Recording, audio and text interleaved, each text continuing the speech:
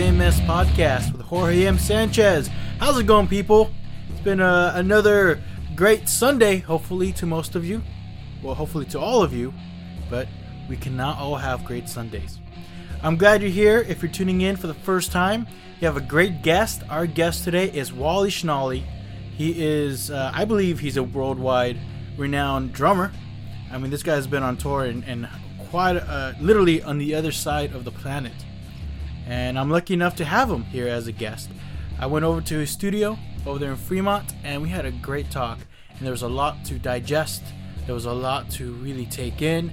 And I think if you're a musician, especially if you're a drummer, I think you would appreciate a lot of what we had to say. And a lot of great advice that he picked up that I think you could really apply to yourself. And even if you're not a musician, I think you still apply it to yourself. Whether you're an artist, a poet, a writer, a filmmaker. Did I get everyone? I don't know. Anything creative, I guess. Maybe like a hat maker. That's pretty creative. Or a gardener. Gardeners are definitely creative, without a doubt. Probably like one of the first creative people, maybe like back in the day, back in caveman times. So like, hey, I'm gonna make this little thing out of this land. I'm gonna plant flowers. That's interesting. I should look into that. The history of gardening. Where did it start from? What was the whole idea of manipulating a section of the earth to make it something visually appealing to the gardener? Yeah, I don't know. I went on tangent. I'm sorry. But stay tuned. Wally Schnally, great conversation. And if you haven't already, you can subscribe to this podcast on iTunes, Stitcher, and on SoundCloud. You can follow this podcast on Facebook. I was about to say iTunes again, but actually I meant to say Instagram and Twitter. Please visit the jmspodcast.com website. A lot of great content in there. Some new stuff. I just finished filming and releasing a sound session. I managed to get together with Jake Wickman. These days he has a trio now. He has a bassist and he has a percussionist who's William Lineberry. His bassist is Noah. I'm gonna mess up his name. I better go look it up. But we filmed it in downtown Mountain View, and it was a hard shoot, honestly. Like for someone like me, I wouldn't say I'm the best cinematographer around, but that really put my skills to the test, I believe. I mean, it looks basic, it looks simple, but trust me, because usually I tell the musicians to choose the locations, kind of doing this thing where I'm trying to capture them in their natural habitat, somewhere where they feel comfortable playing an acoustic song in public. With no microphones, no nothing. Okay, the bassist's name is Noah Laniakia. Noah, if you're listening, I'm sorry I butchered your last name. But people gotta know who you are, man. You're talented. So Jake Wickman, he decided to film this in a tunnel. It's like one of those tunnels in downtown Mountain View. And as soon as I walked in, I'm like, uh-oh, this is gonna be trouble. Because not only did I have just one, because usually I depend on one light source. In this case, when you're in the tunnel, you got two light sources because you got the sunlight on both sides of the entrances. And on top of that, in the middle of the tunnel where we were planning to film his acoustic set, it is dark, very dark. And so I was like, okay, how am I going to do this, right? So, he's like, all right, first things first. I put on my 24mm on my Canon Rebel T5i.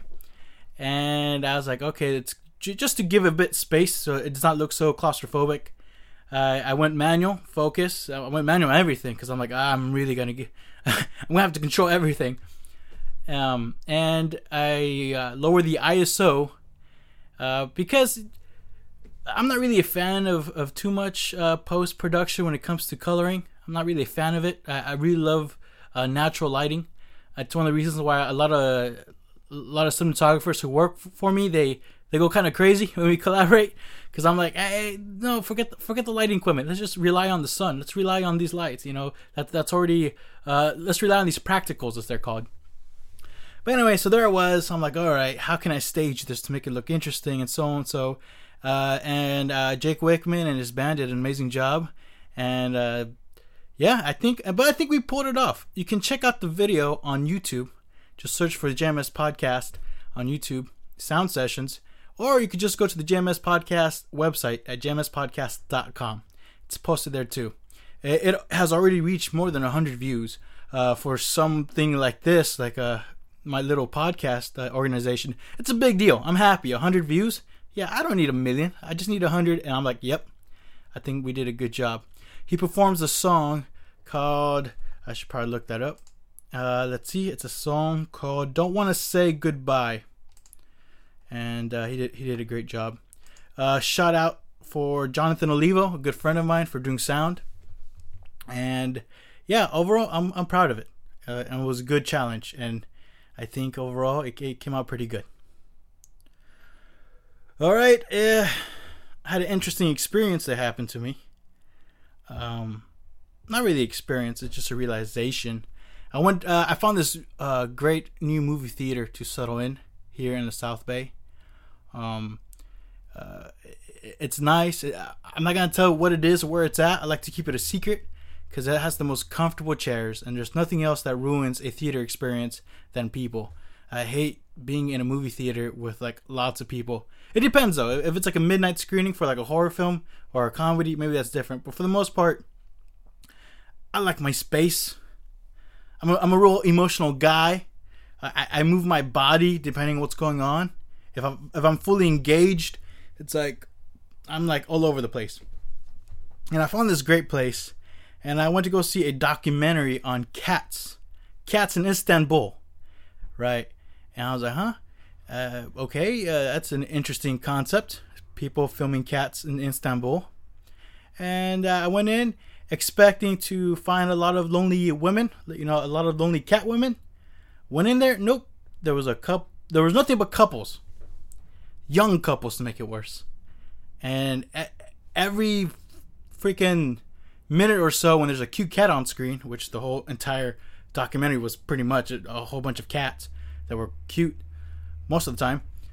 There's a lot of oohs, ahs, oh, that's so cute. I'm telling you, those guys were smart. They took their girls out to see that documentary, and they know that they're going to get some extra points.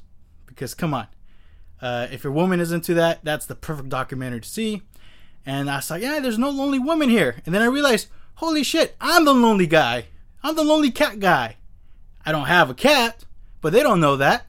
All they see is this balding, big bearded Latino man, well, kinda, and wearing a green taxi driver jacket, looking creepy, with extra butter in his popcorn. I'm like, oh my god, I'm that guy. I'm that guy in this screening. And I was like, it was an okay film, though. It was. I mean, after the 10th cat, I'm like, really? This is the entire documentary? We're going from cat to cat. Are we getting all thousands of cats in Istanbul? Anyway, moving on. Oh man, I know. There goes Jorge being a hipster, watching cat documentaries. There goes Jorge the hipster. He does not watch documentaries on Netflix. He goes out to a movie theater and watches cat documentaries. Jorge, you're being a hipster. Like, I know. To make it worse, I caught on to a new hobby. I'm collecting, believe it or not, cassette tapes. That's right. Usually I collect vinyl. One of my favorite places to buy vinyl records here in San Jose is at Needle to the Groove in downtown San Jose. And I passed by the cassettes, and out of curiosity, more like a joke, I'm like, I should buy one, right? Like if I have a friend over and as a joke, I pull out a cassette tape, be like, oh, check this old musical technology. So I bought it. I have a vinyl record that has a cassette tape player attached to it, and I was blown away. Jesus Christ, the sound on these cassettes are actually in most cases better than the downloads. I don't know how to explain it. And it's like it was a Patsy Cline cassette album, and it blew me away. I'm like, whoa, who is this? This voice, the songwriting. It's like, whoa. And I went back and I bought another cassette tape. And I'm like, oh my God, I'm a full hipster now. Not only am I collecting vinyl records and CDs, now I'm buying cassette tapes. But I like them. You just pop them in. You don't have to worry to like switch songs, right? Because I'm impulsive when it comes to CDs. Within the 10 seconds, if I don't like a certain groove, I change the song. I don't appreciate the music that much if I have my CDs on. So if you put in a cassette tape, you don't have an option but to listen to the entire thing, which is great for jazz albums. I got myself a cassette tape of Coltrane live at Birdland, and wow, it's an amazing album. Came out in the 60s. I mean, the first 3 songs were recorded at Birdland. The other ones were recorded in some other studio. But man, you just pop that thing in there. You get to work, have that in the background. You don't have to worry about advertisements from Pandora or some shit. And you just let it play, and then you appreciate it because, especially the jazz, it's dance music that you really gotta get into. You really gotta get lost in it to find a way into it, if that makes sense to you. So yeah, man, I'm buying cassettes now, mostly jazz cassettes, and fucking A. Hate me all you want for being a super hipster, but I'll take it. I'll take those labels for now. Although deep inside, I am the farthest away from a hipster, considering I'm a very bitter person. Because I've never seen a bitter hipster before, really. I don't know. If you have, let me know. You can email me at jmspodcast@gmail.com. All right, enough about that. Another news. Oh my God, I just learned today that Chuck Berry passed away, which is on Thursday. James Cotton passed away. Yeah, I mean, I'm sad, but I'm happy. They lived long lives. They've made great legacies behind them. And yeah, I mean, Chuck Berry died, and I got my Chuck Berry CD popped into my car, and I went for a long drive. I listened to the entire album and during the sunset, and wow, it was really it's almost like a distant friend passing away almost, because I was into Chuck Berry at a young age. Even before I realized it was some. I mean, it's rock and roll, but with the bluesy fundamentals, like most rock and roll. And although it's debatable sometimes whether he is the guy that made rock and roll possible, you know, some say it's Bo Diddley, others can trace it back to Fats Domino, but he really brought it out to the mainstream. I know some of you music enthusiasts are like, no, it was Elvis. It was Elvis. Fuck you and you're Elvis, all right? Seriously. I mean, Elvis did great things for what it was, but you can't compare the talent and songwriting and blues compositions like Chuck Berry and others before him. So I don't know. I guess I'll be listening to Chuck Berry and James Cotton all week. All right. Anyway, are you guys ready for Wally Schnolly? I am. I was nervous going in. He is a drummer. One thing I learned growing up about drummers is you don't not mess with the drummers. They pack a punch. If you know drummers like Keith Moon, Bonham, Ginger Baker, is that you don't fuck with drummers. Don't even look them in the eye, because they bite. So I did not know what I was getting myself into, especially with the jazz drummer. I'm like, not really the biggest jazz guy, but nonetheless, Wally Schnolly, a great person, very nice, very humbling, and quickly put me at ease, and we had a great conversation. So without much further ado, let's get on with our conversation with Wally Schnolly.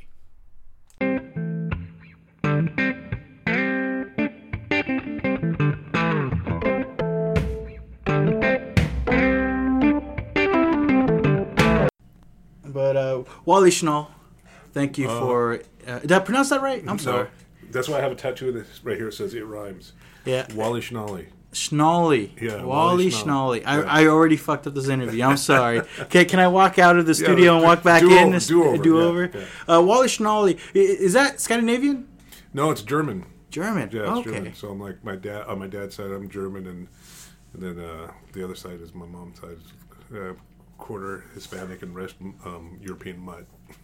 Wait, how did that happen? How did that happen? Yeah, it was you're a quarter Hispanic. Yeah. My great grandfather on my mother's side, his name is Agras, and which sounds Spanish to me, but he came out of Mexico, and actually owned a lot of land up here back in the day, and so that was my grandmother's side. And then my grandfather was, as I said, European mutt, a lot of mixed, and my father's side was German. So here I am today. What line of work was he in? My father? Yeah. My father worked at United Airlines for many, many, many years, yeah. As a pilot? No, he was in sheet metal and building the planes, fixing the planes. Oh, wow. So he's part of the union and everything like that? Yeah. For I don't know how many decades he was, commuting to San Francisco to work at the SFO and then coming home and driving me to a drum lesson. Was he a musician on the side? No, my mom played organ, and like a hobbyist. In fact, this organ we're sitting in my studio now, and this organ to our right was in my parents' living room as I grew up, and we had a couple of organs, and my mom and my sister played keyboards. As hobbyists, they never really went on and took it seriously. Right. But and my dad was way into as he liked to say, he played the stereo. He had this Heathkit stereo and played records, and so there was a lot of music in the house growing up. Yeah. Right. So he was like the precursor to a DJ, I guess. Exactly. Yeah. But the organ, man, that's always a fascinating instrument to me, especially in the history of rock and roll. Some classic rock and roll songs got the organ right there in the background. Yeah. I love how the Animals use it once in a while. Yeah. No, it's a great sound, and on the jazz side too, it just became. It was a thing that took over and was used to create the sound of a big band with a trio. When back in the 50s, I guess it was, there was like musician unions putting up a protest to organs because they were putting like a lot of musicians out of work because they get a big sound out of fewer people. Really? Yeah. The bass player, the guy's walking with his pedals, right? So there's the bass player's not working that night. So it was controversy, but what a great sound, and that organ trio, bass, guitar, and organ. Excuse me, not bass, organ, drums, and guitar or sax, and it's just I love playing in that environment, but it's a classic sound. That explains a lot, because in classic silent film era, they had the organ player. Yeah, that was precursor to this. Yeah. And it was because they could do so many sounds. With one guy sitting there could do the whole show. Yeah. The pipe organ thing, yeah. So why in particular did your mother pick up the organ?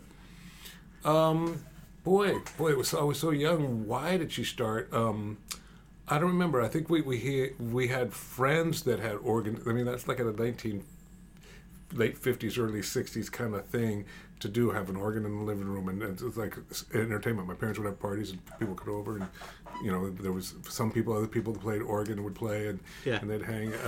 So I think it was just more of a social thing more than anything else, like I said, at one point there was this organ and another one in our living room, and it was a small little house in Santa Clara, so that was that was a large portion of the living room, 2 organs.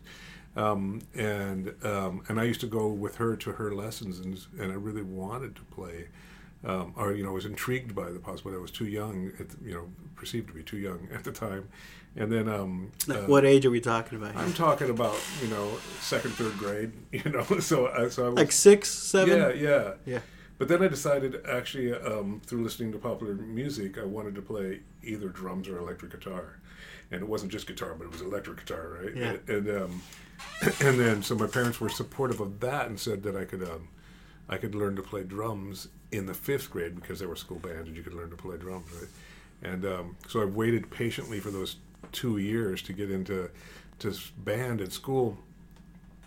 And I remember this pretty vividly. There was first day of band, and we were sitting in a semicircle around the teacher, and he was going down his clipboard, not even looking up at the students, just calling off names. And finally got to me, And he said, Wally Schnolly, and they were asking what instruments you want to play, and I just proudly said drums. And from without looking up from his clipboard, he just said, "Sorry, we have too many drummers. You play clarinet." And I was quiet and shy and whatever at the time, so I didn't say anything. I just was crushed, and went home and told my parents. They allowed me to quit band because I'd be a sax player now if I'd taken it, but I didn't really want to play clarinet. So then they got me private lessons, and which turned out to be really a blessing because otherwise I would have learned from the music teacher who played trumpet. And the next year in 6th grade, I joined band again. Now that I had a year of lessons under my belt, and quickly became the head of the percussion section because the guys that got to be drummers in 5th grade didn't really know.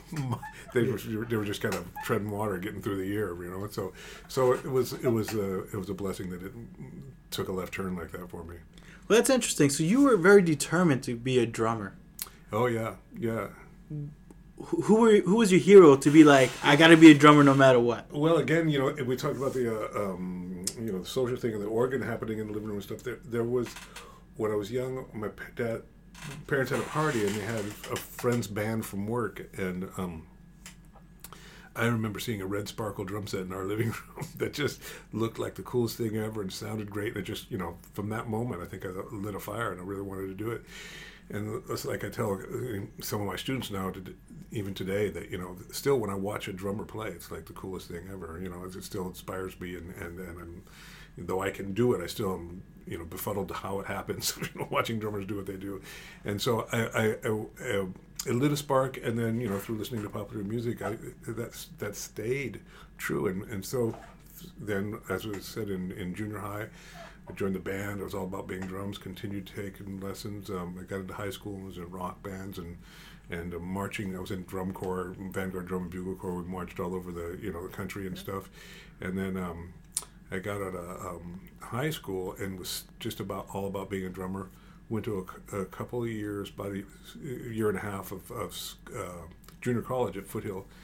And found that I wanted money, which is very important. Yeah, right. So at that age, I quit school and got a job, and that was where my biggest misstep in life, I think. What kind of job was it?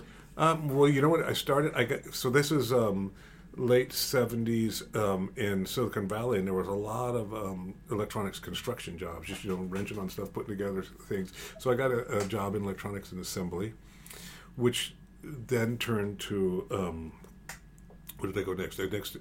Shipping. I went to the shipping department. Then I went to the receiving department, which was, believe it or not, is an upgrade from shipping.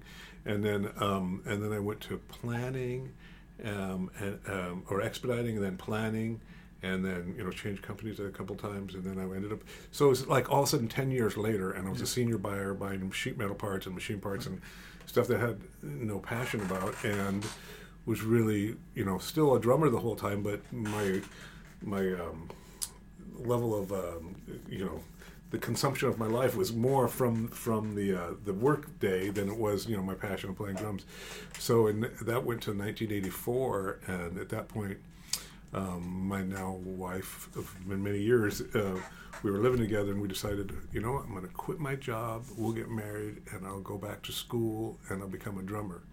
That is quite something to offer. Yeah, her dad was thrilled.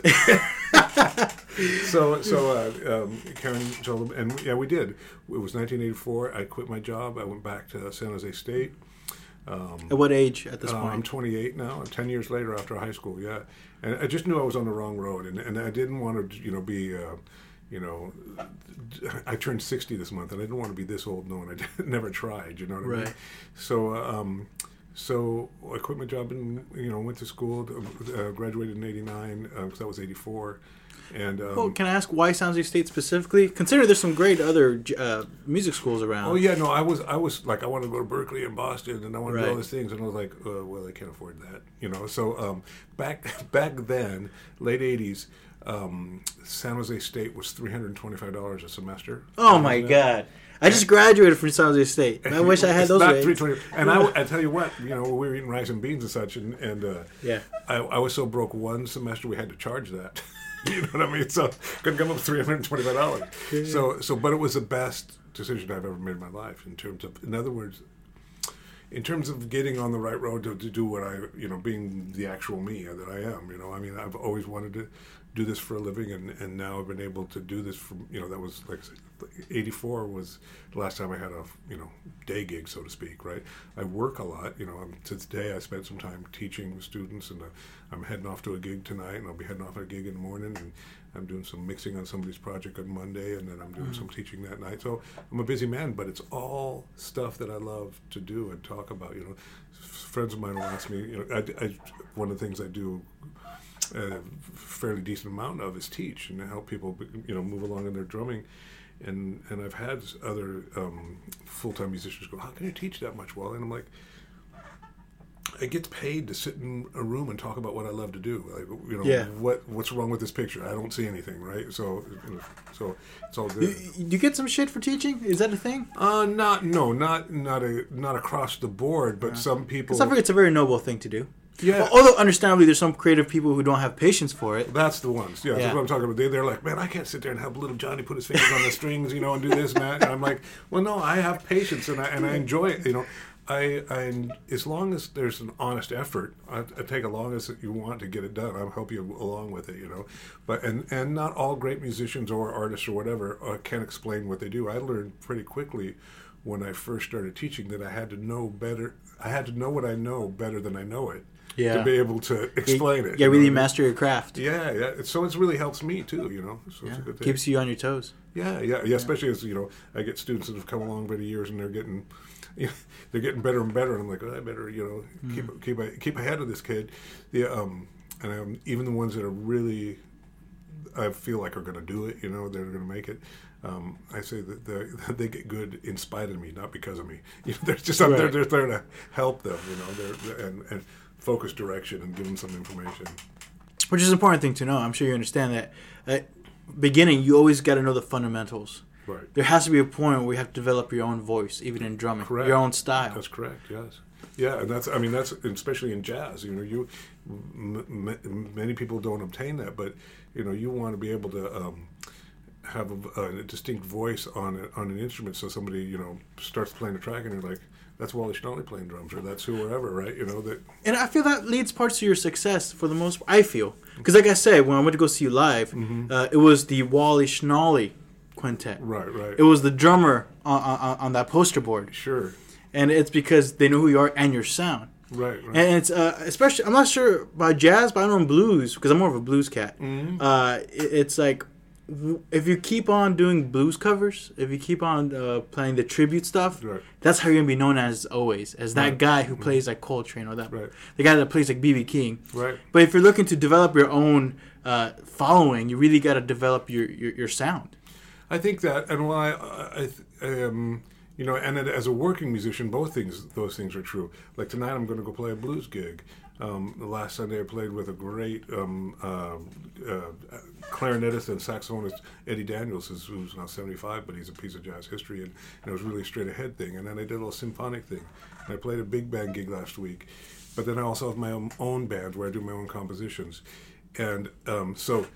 To do those things in the covers and fit in the boxes of stylistically and be able to work, that's important, as a well-rounded musician, so I can pay my bills and do a lot of different things. But then as an artist, I think you need at least. Many people have different creative DNAs, right? Twyla Tharp talks about that in her book, and for me, some people achieving a level of artistry of interpretation, whether that's covering Stevie Ray gigs, or in being in an orchestra and serving the conductor and doing the whatever piece you're doing in the way that they're trying to present it. That's the end game. That's the pinnacle for them. And if they feel. But for me, I went back to school. Part of the reason was because I wanted to get better as a drummer so I could work, but also I wanted more tools about music because there's music in my head that I had no way to express to other musicians, get on a piece of paper and have performed. So composing for me is just as joyful and important as is playing a groove behind whatever band. I love playing drums and I love composing, and so in my band I get to bring those two things together and create a a sound, a voice, a direction for me as an artist. And that's not even, I don't think, something when you're truly creating you plan to do. Now I can look back over my first CD came out in 96, and so I can look, if you look up iTunes, I don't know, there's like 80 of my original tunes or something over the CDs. You have 9 CDs total, right? Correct me if I'm wrong. I think, correct me if I I'm prepared wrong. a bit. I think it's 10 now. 10 now, okay. Yeah, but yeah. So there's all those tunes, and if you look back, there is some compositional thread that weaves its way through all those tunes, right? But it's not because I planned to congeal this formula that is the Wally Schneely sound. It's just it is because it's the way I hear and think, and part of it's where I end up now with the Idiot, especially with the Idiot Fish CDs, the latest band. It's called a fusion band, which was a word that people wanted to shy away from in the '80s, and was not very wasn't very heartfelt music. It was all just techno chops over jazz rock funk. I embrace that name because it's really what jazz should be. It really, the beginning of jazz was fusing a lot of diverse elements together to create this new thing, and that's what I'm still doing. And because I work as a sideman doing so many different things, I have a lot of interest in Afro-Cuban music and straight-ahead jazz and funk and blues. And so when I compose, idiom is never in the list of priorities. It's just what is this? Where is this composition going?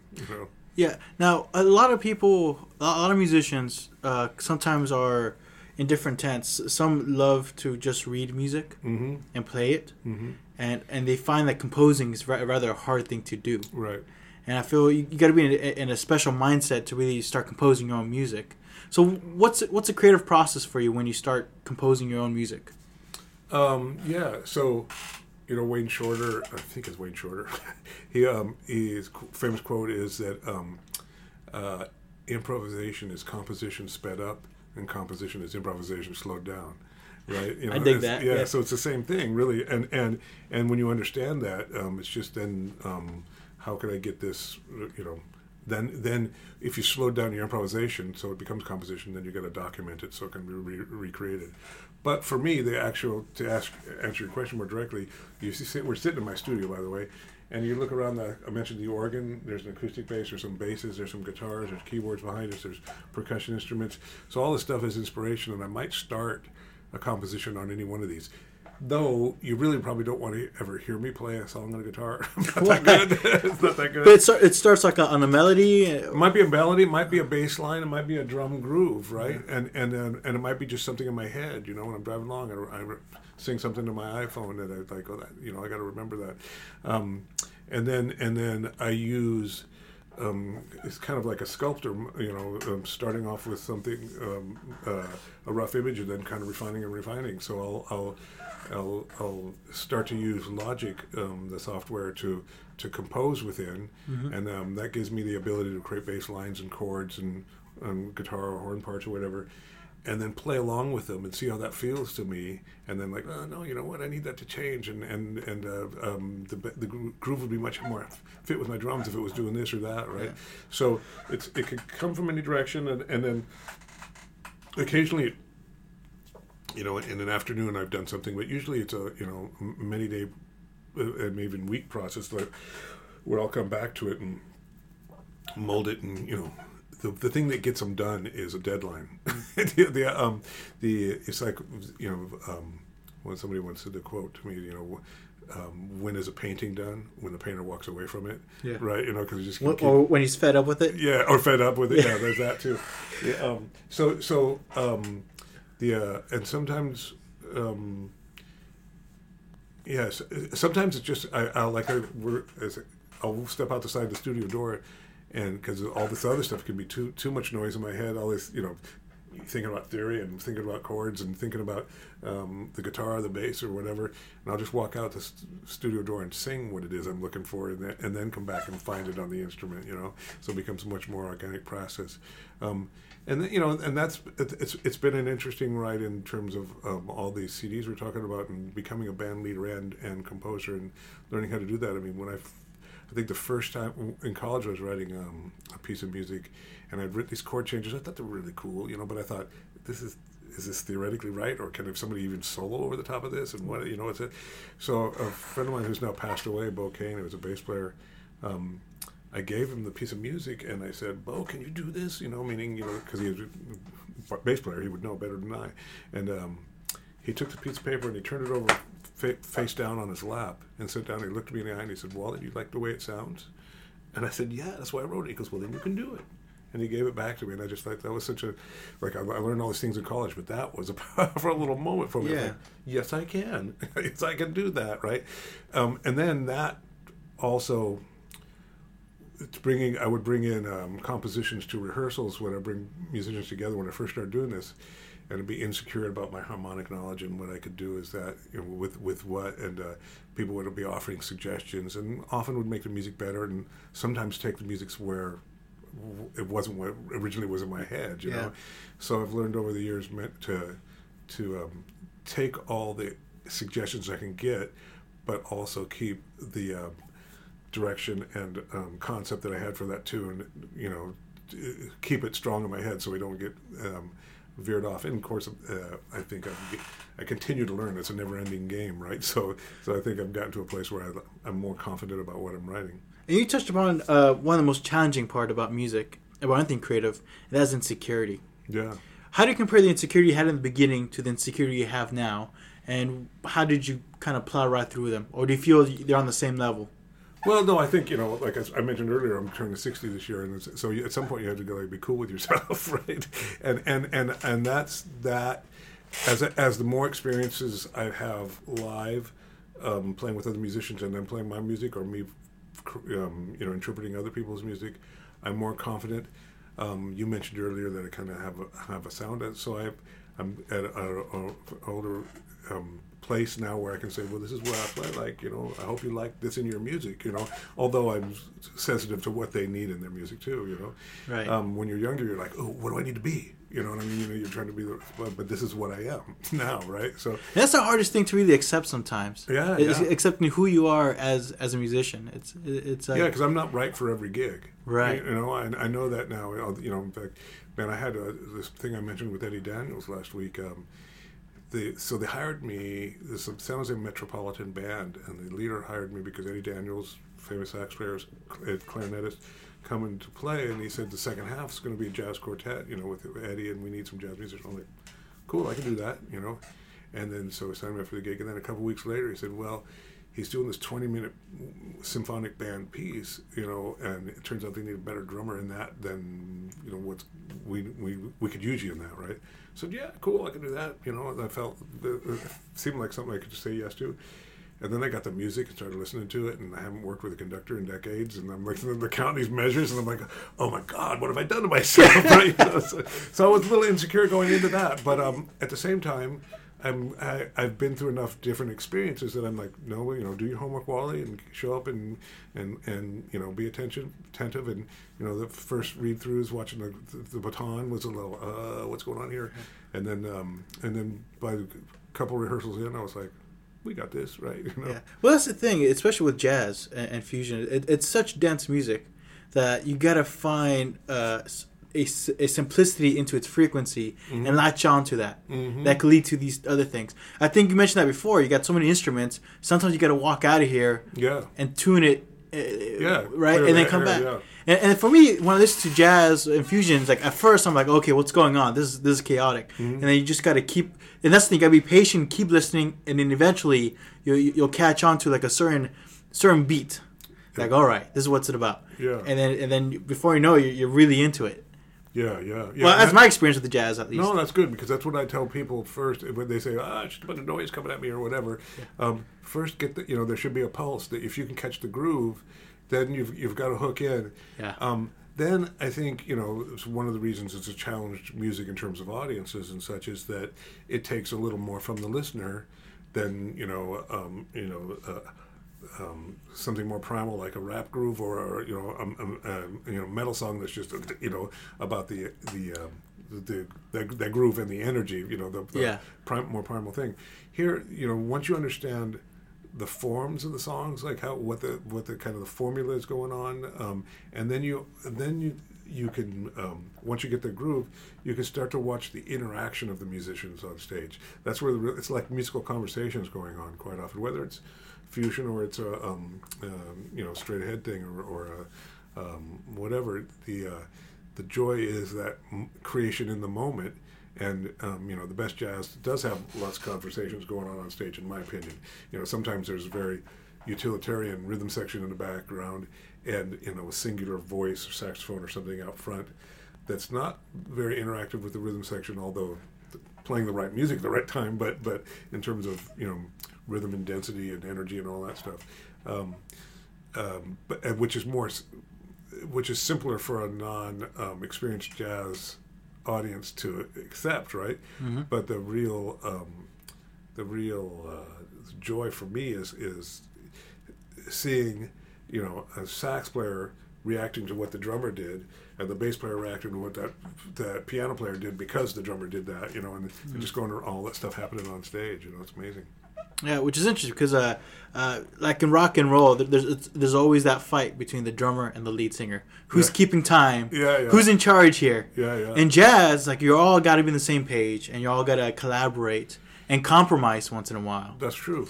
So, how can you best describe to those who are not familiar being in the pocket in a jazz quintet, the way you communicate with another musician when it comes to soloing or when it comes to going different timing beats and stuff like that? Yeah, well, so when I'm playing with say we're in a quartet, sax, guitar, bass, and drums, my first commitment is to the whole thing, right? But the team that I'm working with most closely is the bass player. Yeah. So in a drum set, in a rock situation, like if you sing a rock beat, you think doom doom pop, boom boom pop, right? You're singing the bass drum and snare drum. That's where the timekeeping function is. If you sing a jazz beat, you sing right. You're singing a cymbal, so it's kind of turns itself on its head. In rock, funk, and blues and stuff, I'm keeping the main meat and potatoes of the beat are the bass drum and the snare drum, and then I'm seasoning that with the cymbals and the hi-hat and such. In jazz, it's top down. The beat is in the cymbals, and then I'm seasoning with the bass drum and the snare drum. Wow! And so what I'm trying to do is keep that ding, ding, ding, ding, ding, ding, ding, with the walk and bass line, doom, doom, doom, doom, doom. So those things got to be working together, right? Now we've built a solid foundation. Now the next thing I'm committed to supporting is the form of the tune. There's a million forms of tunes in the jazz world, but two most common are the 12-bar blues form, as you mentioned blues before. That's pretty common in jazz as well, and what they call the standard American pop song form, which is AABA, just 32-bar song form. Most probably, if you sing the Flintstones in your head, that's a 32-bar song, right? And so when I'm playing, it may look like the jazz we're just playing out and making everything up in the moment. That rock solid 32-bar form is just cycling over and over in our heads. And so I may be supporting that by what they call putting corners on the music. We get to bar 32 and little Phil, and I hit one. Everybody can feel that. Yeah, we've made that turn that corner on the next form. You always want to make it obvious. Then beyond that, now I'm interacting with the soloist and the piano player or guitar. Did I say guitar player? I don't know. But so if the guitar player is playing some comping rhythms behind the sax player, I may want to augment those, embellish those, or answer him. He goes, doom, doom, doom, check, check. Right? I give back the 2 bits on that one.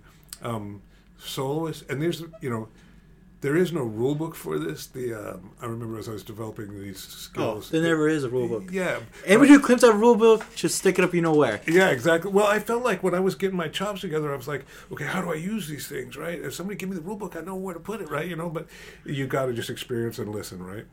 And then so with the sax players playing a solo, same thing. I could be kind of spurring them on to add more energy into the solo. I could be embellishing rhythms they're playing. They play a long note, that's a place where I could put a little fill, or they leave space. That means that there's a lot of call and response in this. So there's this conversation going on. So my energy is going to am I locked with the bass player? What's the form of the tune? What's the comper doing? What's it? Here's the sax player. Oh, am I keeping the groove? And it's like all that. There's like all these multiple levels of focus that need to go on to make it happen. Okay, wow. Now, I want to talk about, because I saw some YouTube videos of your performances. I did not see this when I saw you play jazz, but when you work with your, your Idiot Fish? Yeah. Is that your latest band? Yeah. You have a, almost like a pedal thing with your laptop. Yeah, it's the laptop right here. And I've never seen that before. Nobody else does it. So it's not common. No. So are you putting special effects to your sound here? And those a lot of times are GoPro videos and other stuff. So you don't. It's not as audio is not as present as I'd like on some of those videos. But what I'm doing is I use some drum triggers on my snare drum and bass drum, which people familiar with that term know them to trigger MIDI sounds, which MIDI stands for Musical Instrument Digital Interface. And so I may be able, basically in that case, the drum trigger, which is a piezo transducer, which is just basically a really lousy microphone. It picks up the sound in a MIDI interface. It's turned into a note number signed to something on a keyboard that would make a sound, right? So it digitizes in real time. Yeah, but and that's not very expressive in my experience, because it's just this one, you get this one sound off hitting it. What I'm using them as those lousy microphones to run through something called a vocoder. And a vocoder, everybody's heard the sound of it, of like a robotic voice coming through a keyboard or something like that. And what it does is I'm taking the sound and timbre of the snare drum through this lousy drum trigger microphone, sang it to an audio interface. Then in my computer I might have a bass line, some spoken word, a chord pattern, cycling. So I'm playing to a click track, so I stay lined up to it. And as this is cycling, you can't hear it until I hit the drum. And you hear wherever it is in the cycle when I hit the drum. But that's augmented by the fact that it doesn't just sound like the chord loop I just said through. It's married with the sound of the snare drum. So in other words, if I have the same chord loop going around and I hit my bass drum trigger that's head into that chord, it's going to have a darker timbre. If I hit the snare drum, it's going to have a brighter timbre. If I hit the rim of the snare drum, it's metallic, it's going to have even brighter timbre. So how I hit the drum affects how that chord, bass line, spoken word is going to come out. Now, but that doesn't. The pedals on the left side, I have 3 pedals. One will turn the volume up and down on those things. The second one will change the sustain of those things. So if I bring it all the way down, then I just get it. So if I push it up, I go da. It'll when I hit. And the third one is a filter sweep, which changes the timbre from dark to bright of those sounds. So often I'm putting my foot over the sustain and the filter at the same time, and playing them kind of like a guitar player playing a wah-wah pedal on the stuff that I'm doing through the drums. Now, what influenced to go that route? My first album in 1996 has, I think, 5 or 6 short little 1-minute segues of me trying to do music from the drum set.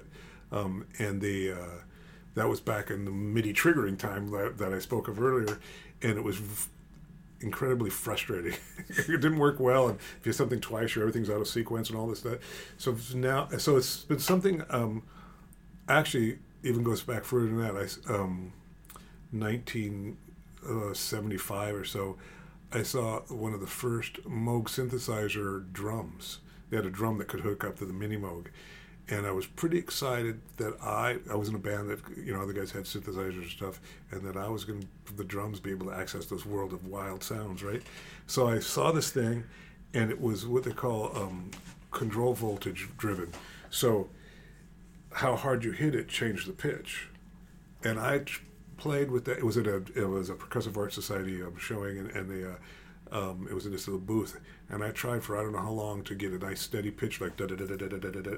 But every time I played, it was like, it was just totally uncontrollable. I went, oh, that'll never happen. So I was just crushed. And then MIDI started in the '80s, and I just started to quest for that again. But it was frustrating and frustratingly unreliable. And now this latest, I've got, you can see keyboards against the wall over there. I used to buy some keyboards that had vocoders in them to start to explore this possibility, but it became, laborious to bring a rack of equipment and big keyboards, and they have one keyboard per drum, right, to run a vocoder. Finally now I can get vocoder plugins and a small audio interface. Like we did a tour to China last year, and for that pedal board, my laptop, and the triggers and the audio interface, I was able to fit it all on my carry-on, so that because I didn't want to check it and then get to China and not have any equipment, right? So the technology has become more advanced, smaller and more reliable, and so I can run multiple vocoders and just on one laptop. So to answer your question, it's been a long journey, but it's been something that's always been in my composer's head since the '80s. Yeah. Wow. Now, these days, the culture of drumming is kind of changing. It seems a lot of drummers, or at least young drummers of my generation, are more either going the metal route, the punk, or they're just picking up a laptop with drum machines. Have you noticed that trend? Well, yeah, I've noticed that those two things exist, but I don't think that I would characterize the drumming community as that polar thing. A lot of amazing drumming happening in the metal community, in terms of the physicality and independence and all that stuff. And the laptop thing is amazing. Here I'm talking about me using a laptop involved. And there are some points in that music where there's a loop going on at some drum-estic thing. So drum machines have soul after all. Yes. They're getting more soul. But there's a whole vast, Anderson .Paak. Do you know that rapper drummer that he's just was like nominated for a Grammy, and I just shared a Facebook video of him playing some stuff. Amazing voice and drummer. But then there's in the whole jazz and fusion world, there's a bunch of amazing drummers. In Cuba, there's a whole bunch of amazing drummers. I think once one of the things that we could say about the internet and free music creating a lack of record possibilities in recording in record companies and people getting their music out there, but it also means there's a ton of people doing a lot of stuff that is they have access to the world through the internet. So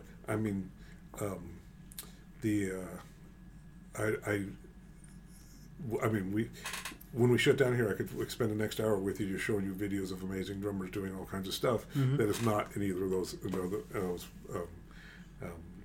boxes. Well, who are some drummers that you were growing up and that influenced you? When I was growing up, you kind of glossed over the past. Yeah, we jumped to the future. Yeah, well, in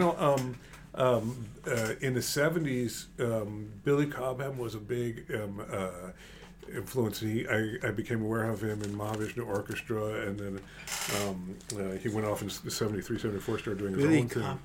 Miles, right? With Miles Davis? Well, he worked with Miles on Bitches Brew. Yeah. But not many other well, maybe Jack Johnson, I can't forget. But it was just a few albums he did some stuff with him, yeah. Pioneer Infusion, right? Exactly. Got it. Yeah.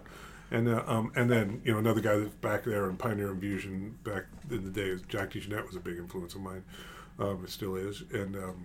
But then I was also into progressive music, so Bill Bruford was a big progressive rock music, that is, was a big influence. What band was he in? He was in Yes. Yes. Interesting. Yeah, and then he went on to do King Crimson, who, by the way, I'm going to go see next month. They're coming with 4 drummers in their band. Yeah, I heard about that. I heard that's crazy. Yeah. Yeah. Well, I also heard who is it? Someone got inducted to the Hall of Fame, Rock and Roll Hall of Fame, and they invited all three drummers. I forgot what band From it the was. past. Yeah. They weren't all in the same time. They were. No. Yeah, I can't remember what that is either. Yeah. But yeah, as it Can you imagine playing in a band like that, or a gig where it's not just you but like three other drummers? Well, yeah. I mean, yes, I can, and because if it was done like King Crimson, it'd be really fun because I saw them last time they toured and they had three drummers, and what was cool about it, that can be like a lot of wasted energy, because it's just three drummers jamming out. But they did it very compositionally. Like one drummer would be playing whatever grooves specific to the tune. Gavin Harrison, this Porcupine Tree drummer, would also be doing some more complex melodic drumming over the top of it, and the other guy would be doing more like color stuff, and then occasionally they'd all kick into the same thing. It'd be very powerful, and so it wasn't just it wasn't taken lightly. It was done the right way. It was very cool. Yeah, that would be fun, man. With as long as the other drummers, we agreed about the groove. How about the Police? Were you familiar with that drummer? Yeah, Stuart Copeland. Yeah. That was so. He had a very distinctive sound, and so he was more '80s kind of guy, right? And I'm a fan of the how much should I say this? I'm a fan of the voice that he created. I'm not such a fan of his drumming. Interesting. He had a very distinctive voice, and the splash cymbals and the ska punk thing he would do, but in terms of him, his technique and my respect for him as a drummer is not as high as some other guys. Interesting. What are your influences now? Oh, now, man, I try to listen to as much both compositionally and drumming as possible. The guy that I'm really digging what he's doing now is Antonio Sanchez. He's came to fame working with famous guitarist Pat Metheny, but he has his own bands, and he leads his bands. I saw him a couple of years ago at Cafe Stritch. He needed a 12-inch tom. I loaned him my tom to play down there. He did the soundtrack for Birdman, right? He did. Yes. Yeah, okay. Yeah. He goes out and does solo gigs by that. So he's a very creative cat. And you let him borrow your... A couple of times. He borrowed a whole drum set a couple of years ago for... they played at where the Comedy Theater in downtown San Jose. Improv? Yeah, the Improv. They played down there. And then the last time we came, Cafe Stritch, they didn't have they had a little 10-inch tom instead of a 12-inch. He wanted a 12-inch, so I brought it down for him to use. And actually I brought the whole drum set, but Alex just wanted the tom. Are drummers territorial when it comes to equipment? Because I know some guitarists are. Like, I know nobody's touching my Stratocaster. Yeah, there's some stuff I have I wouldn't loan out, and most of my stuff I don't loan out on a regular basis. But it's a cat like that I know is going to respect the equipment or whatever, and what a joy to watch him play my stuff. Right. So that's kind of cool. But I don't rent my stuff out and just loan it out generally.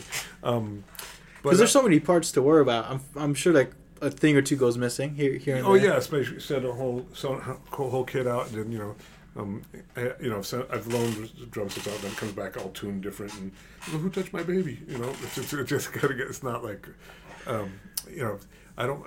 They are just drums, but they're my drums. It's like they become friends. Right. So yeah, I don't hand them out. Have you given them names?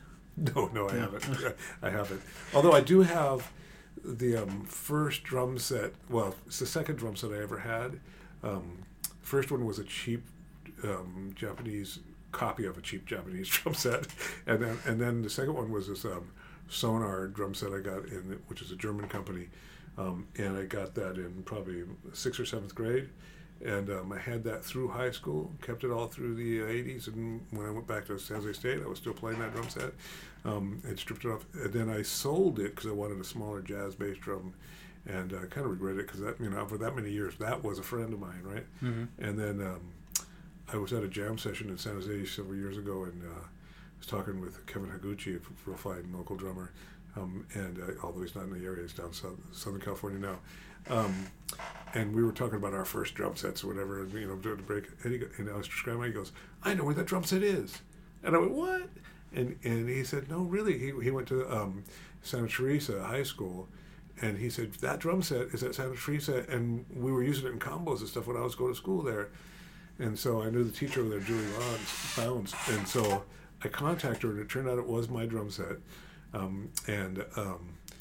And I just, it is beat to missing parts and beat to hell, and I just like, my old friend that's like laying in the gutter kind of, Right, a lot of young kids are banging on it. Yeah, but that's the beauty of it, right? A lot of kids played it, and came up on it, but so I told her, man, I need to have that guy back, I need to have that drum set back, so I got them a new snare drum for their band and traded her just the snare drum for my drum set, and I got it back, and I was going to fix it all, but it's like really trashed. But so now it lives in my garage, but it's back home. Right? Yeah, it's within your grasp. It's in with my grasp. I think I might make a light fixture out of it or something because it's not really playable anymore. But it's where it started, So I got it back. Now you're very much involved with the San Jose Jazz Festival. It's with this jazz festival to a certain extent. I'm playing there, but I'm involved with San Jose Jazz as their summer jazz camp director. Mm. Can you talk about that, how you got involved with that, and how it progressed over the years to what it is now? Because it's a pretty big deal now. I remember back when I was young, it was like a free event. It was. Now it's a legit, you got to buy tickets, you got some great acts coming. Yeah, I'm like, sort of misspoken. So now I'm not that involved with the festival, except for I'm playing. But when it originated, which is over 25 years ago, I was involved with the very first handful. I don't know I can't remember now how many I was involved with, but the very first one. So the very first one, they were going to have Dizzy Gillespie play in the convention center. San Jose Jazz Society, it was called back then. What year was this? Oh, gotta be. So this is, what is this, 27th? So it's like. So it was back in the early 90s, or yeah, early 90s.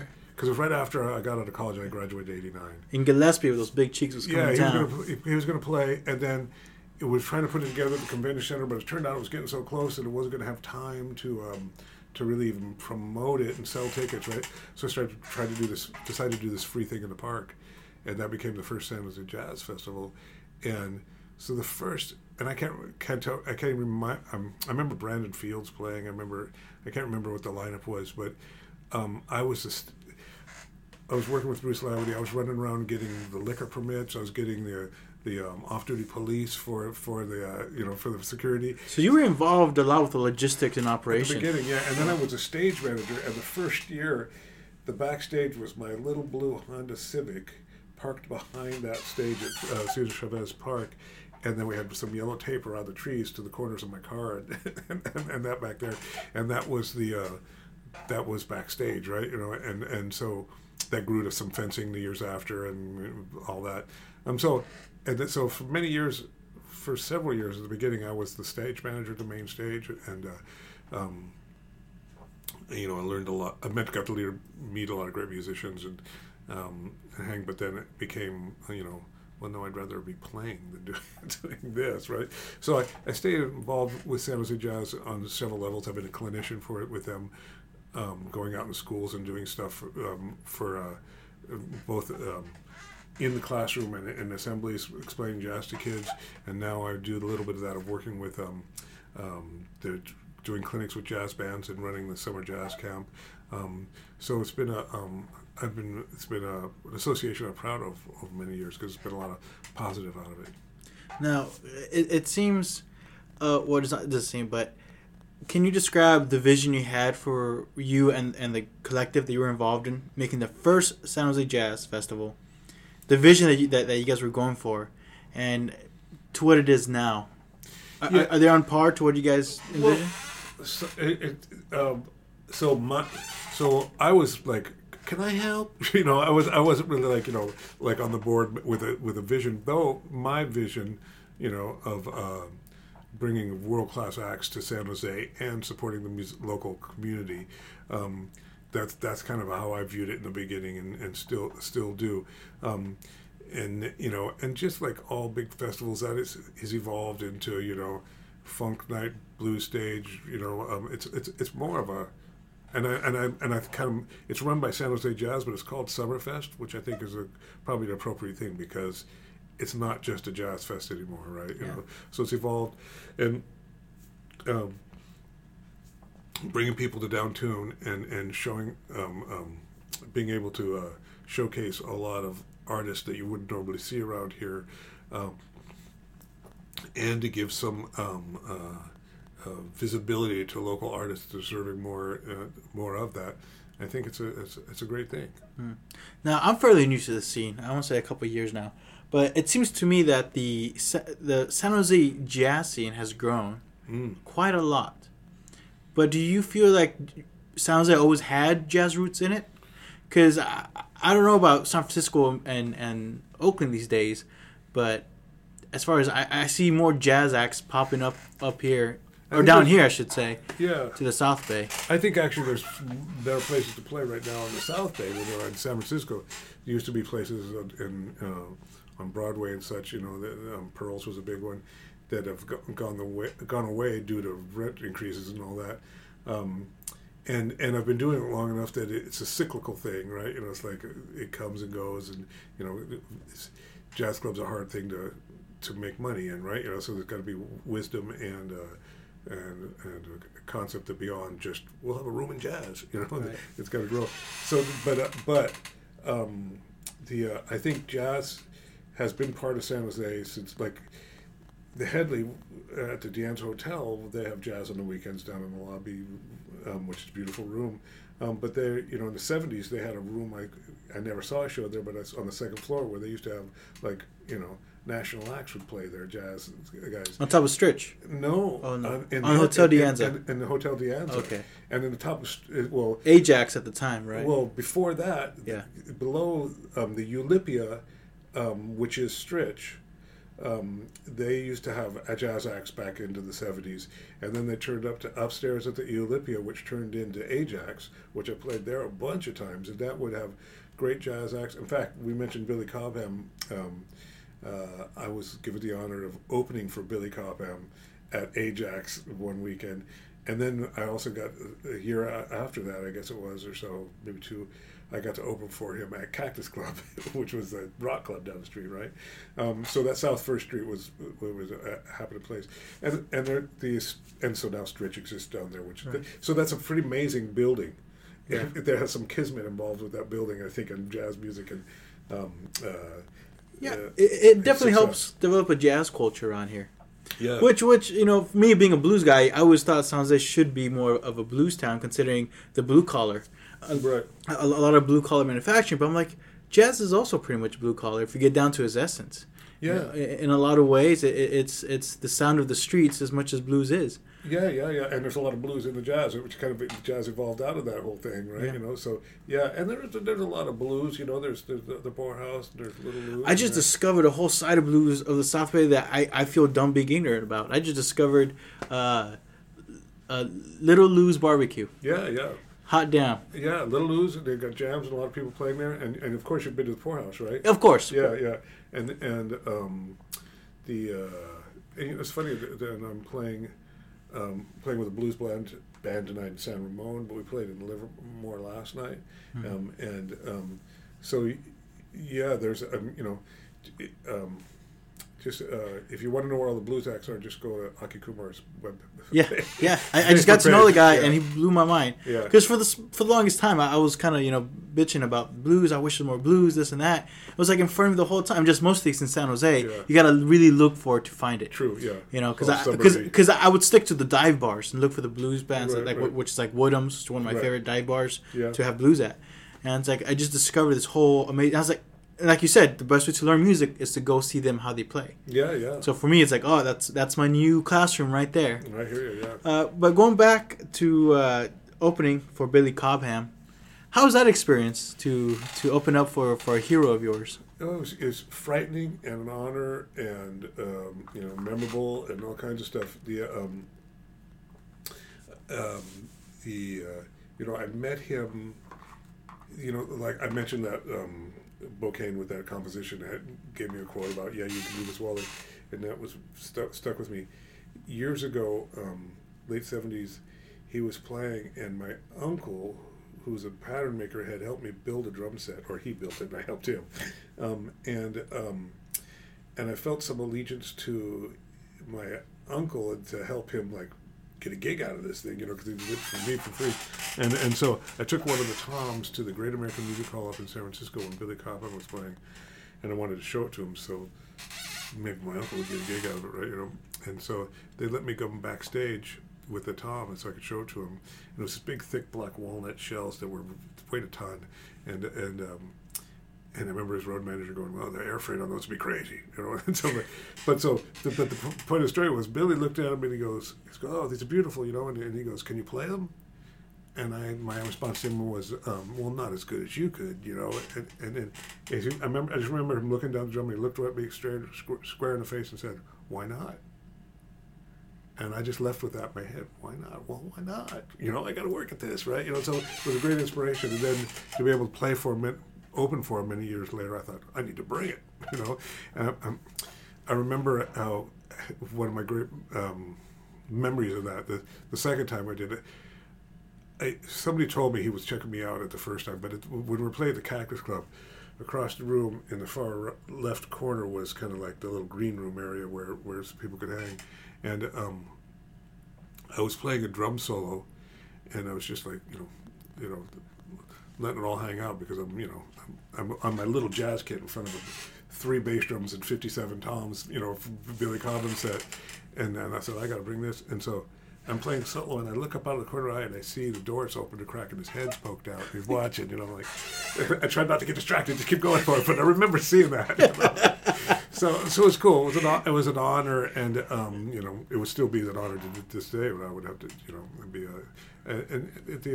I've been able to, like at clinics and wherever else I've opened for, Dennis Chambers and Steve Smith and Kenny Aronoff and several, people that on a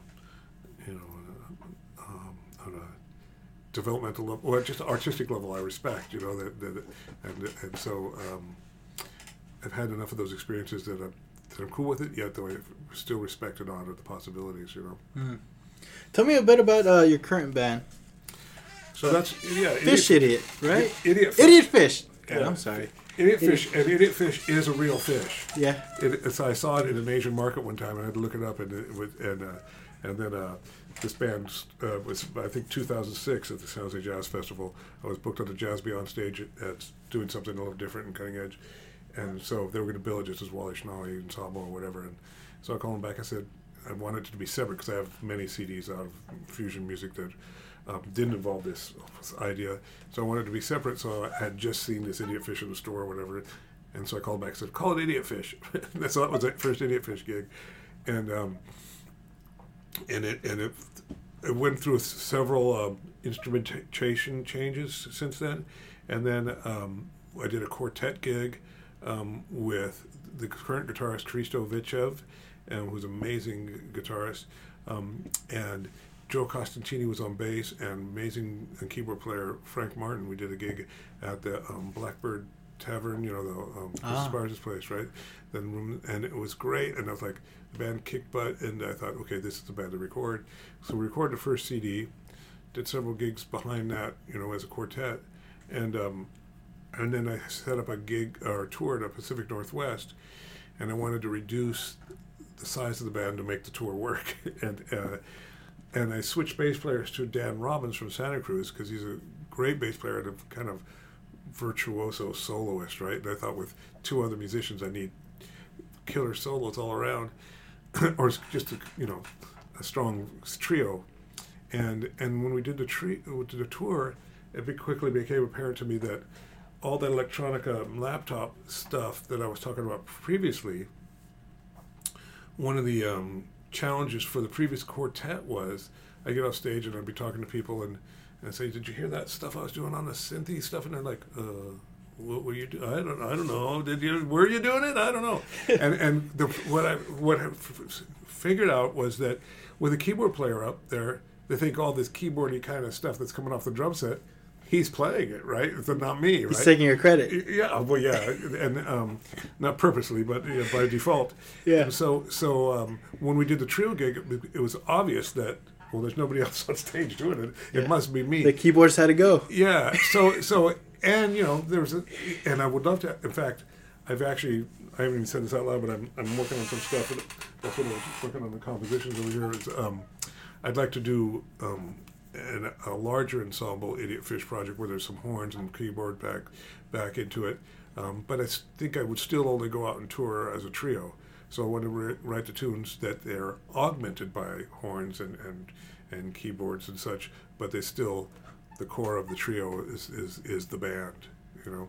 So it keeps, and so there, I just let it out of the bag, and it continues to evolve, the concept of Idiot Fish. But at the core of it is me turning the drum set into a harmonic and melodic drum set as well as percussive instrument, you know. Now, like we mentioned before, as far as I know, you're the only drummer I know that's doing this. Yeah, there's one. I mean, with the pedal board, I'm the only guy that knows that's doing that. There's one guy on the East Coast doing something a little wackier but similar, and his name is Zach Danziger. Yeah. How do you feel when they say Schnally is a pioneer in that drumming set? Do you feel like there's some sense of responsibility with that? Well, I don't know whether anybody's saying that, but I'm saying that to you right now. Okay. Well, can I as far as like I said, because you're just making great strides in the technology and fusing that with drumming, and it's amazing. And it looks like you're getting a lot of recognition from it. I mean, you're on tour and all this great stuff. It's funny because I think, well, first on the pioneer thing, thank you for saying that, and second, I'm guessing that most people that are pioneers don't consider themselves pioneers. They're just doing their thing, and in the rear view mirror may look like it, right? Right. So that's, I don't, you know, it's just this. Obviously, like I said, I've been chasing this since the '80s. It's something that's just, you know, a passion of mine. And then the getting recognition. Yes, I'm able to get recognition and stand out for the music I'm playing, and I'm appreciative for every fought for gig. You know, they don't just hand them to you usually, but it's a two-edged sword because my music is different. It's fusion. It's a lot of odd meters. There's these new sounds happening.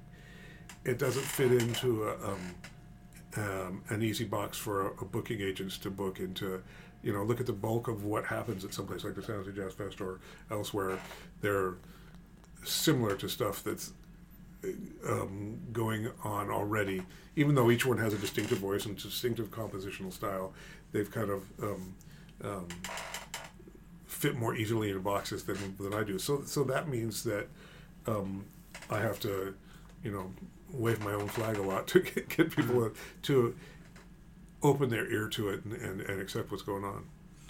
Okay, I just got the sign that my laptop is dying out. It's full. But that's okay because we reached the hour. Cool. We made it. Thank you. What's some... If you do quickly, if you don't mind, you see yourself at 26 going back to San Jose State, going back to school. What's some more advice you would give yourself from one veteran drummer to someone who's going back into drumming? Doing that? You know, here, I'll give you the advice that I followed myself then, and I give to students who think they're going to go to college to be like, they take out lessons through high school. They think, yeah, I think being a musician will be fun. I'll do that. I'll go, you know, especially now when it's not $325 a semester, but they're going to come out with big debt, right? Right.